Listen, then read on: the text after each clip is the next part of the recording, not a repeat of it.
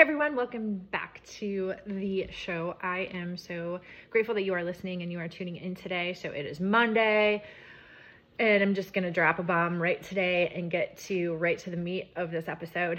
And this quote hit me this past week in my personal development and I just can't get it out of my brain. And when I can't get something out of my brain and it's on my heart, and then I know I need to share it with you. So that's why it's today's topic.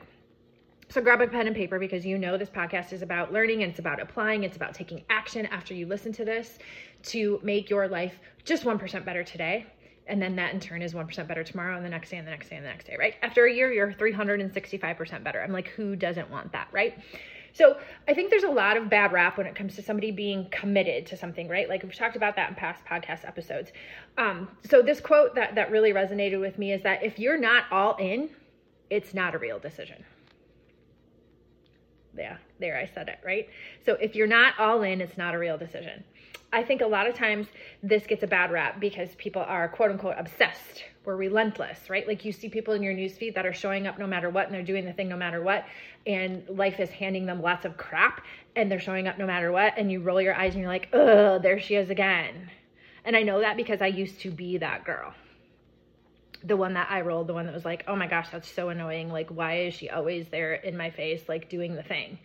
And the thing of it is being relentless in your pursuit of what God put in your heart to do is not bad, is not wrong, right?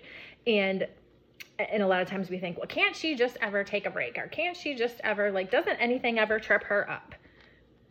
And the fact of the matter is I can speak from my own experience. No. Okay. I've experienced death. I've experienced medical issues. I've experienced my own grief, trauma, loss stuff. And especially in the last 2 years, I've learned that it has been the relentless pursuit of continuing on this journey and being all in that has literally kept me sane. Not gonna lie. And I know it seems cliche. It seems like it's opposite, but it's really the truth, you guys. The choices that we make every day impact where you are at right now, right? Like, so where you are at listening to this episode right now, how you feel, where you're at in your life with your career, your relationships, your health and wellness is the result of the choices you have made thus far. And you have to take ownership of that. Okay. And I want you to think about in your life, do you have people who no matter what are there for you? Like they are your ride or die. Like you can count on them at 2 a.m. in the morning when you have a flat tire or you need to talk or something's on your mind and you can't sleep, that you can contact that person. Like for real, for real. Like I don't mean just like surface level, like when you're out partying and have a great time that they got your back, or when Sally Sue says something rude that they stick up for you. I mean like literally like they have your back. Do you have people that no matter what are there for you in your life? And on the flip side, are you that person for other people in your life?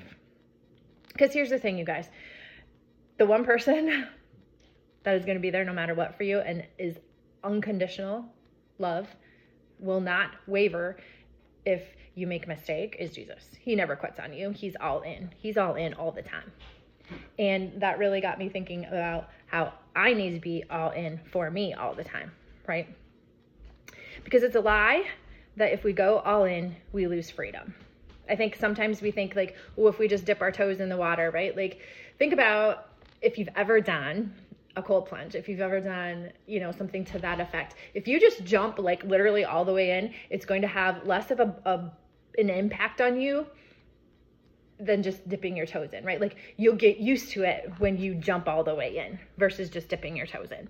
That analogy really kind of resonates with me to be like, oh my gosh, yeah. Like how much time and energy do we spend just dipping our toes into things, right? We do it when we feel like it. We do it when it's convenient, but then we're pissed off, mad about the things that aren't going right for us because we're not all in. Like it just doesn't make sense to me.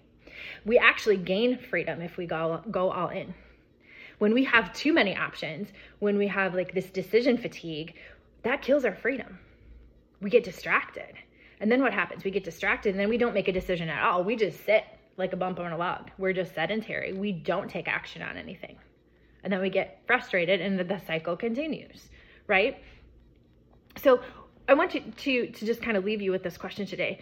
What are you all in with in this life?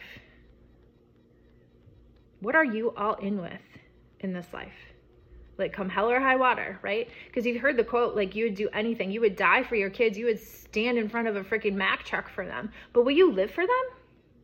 Like, will you go all in for yourself for them? And are you on that list of the things that you are all in with in your life? Because I sure hope and I pray that you are, and that you remember that you're worth that. So how about you just decide today is the day that you draw the line in the sand and you go all in on your life, on your terms, and follow God's path for you. All right, you guys, till next time, have a great day.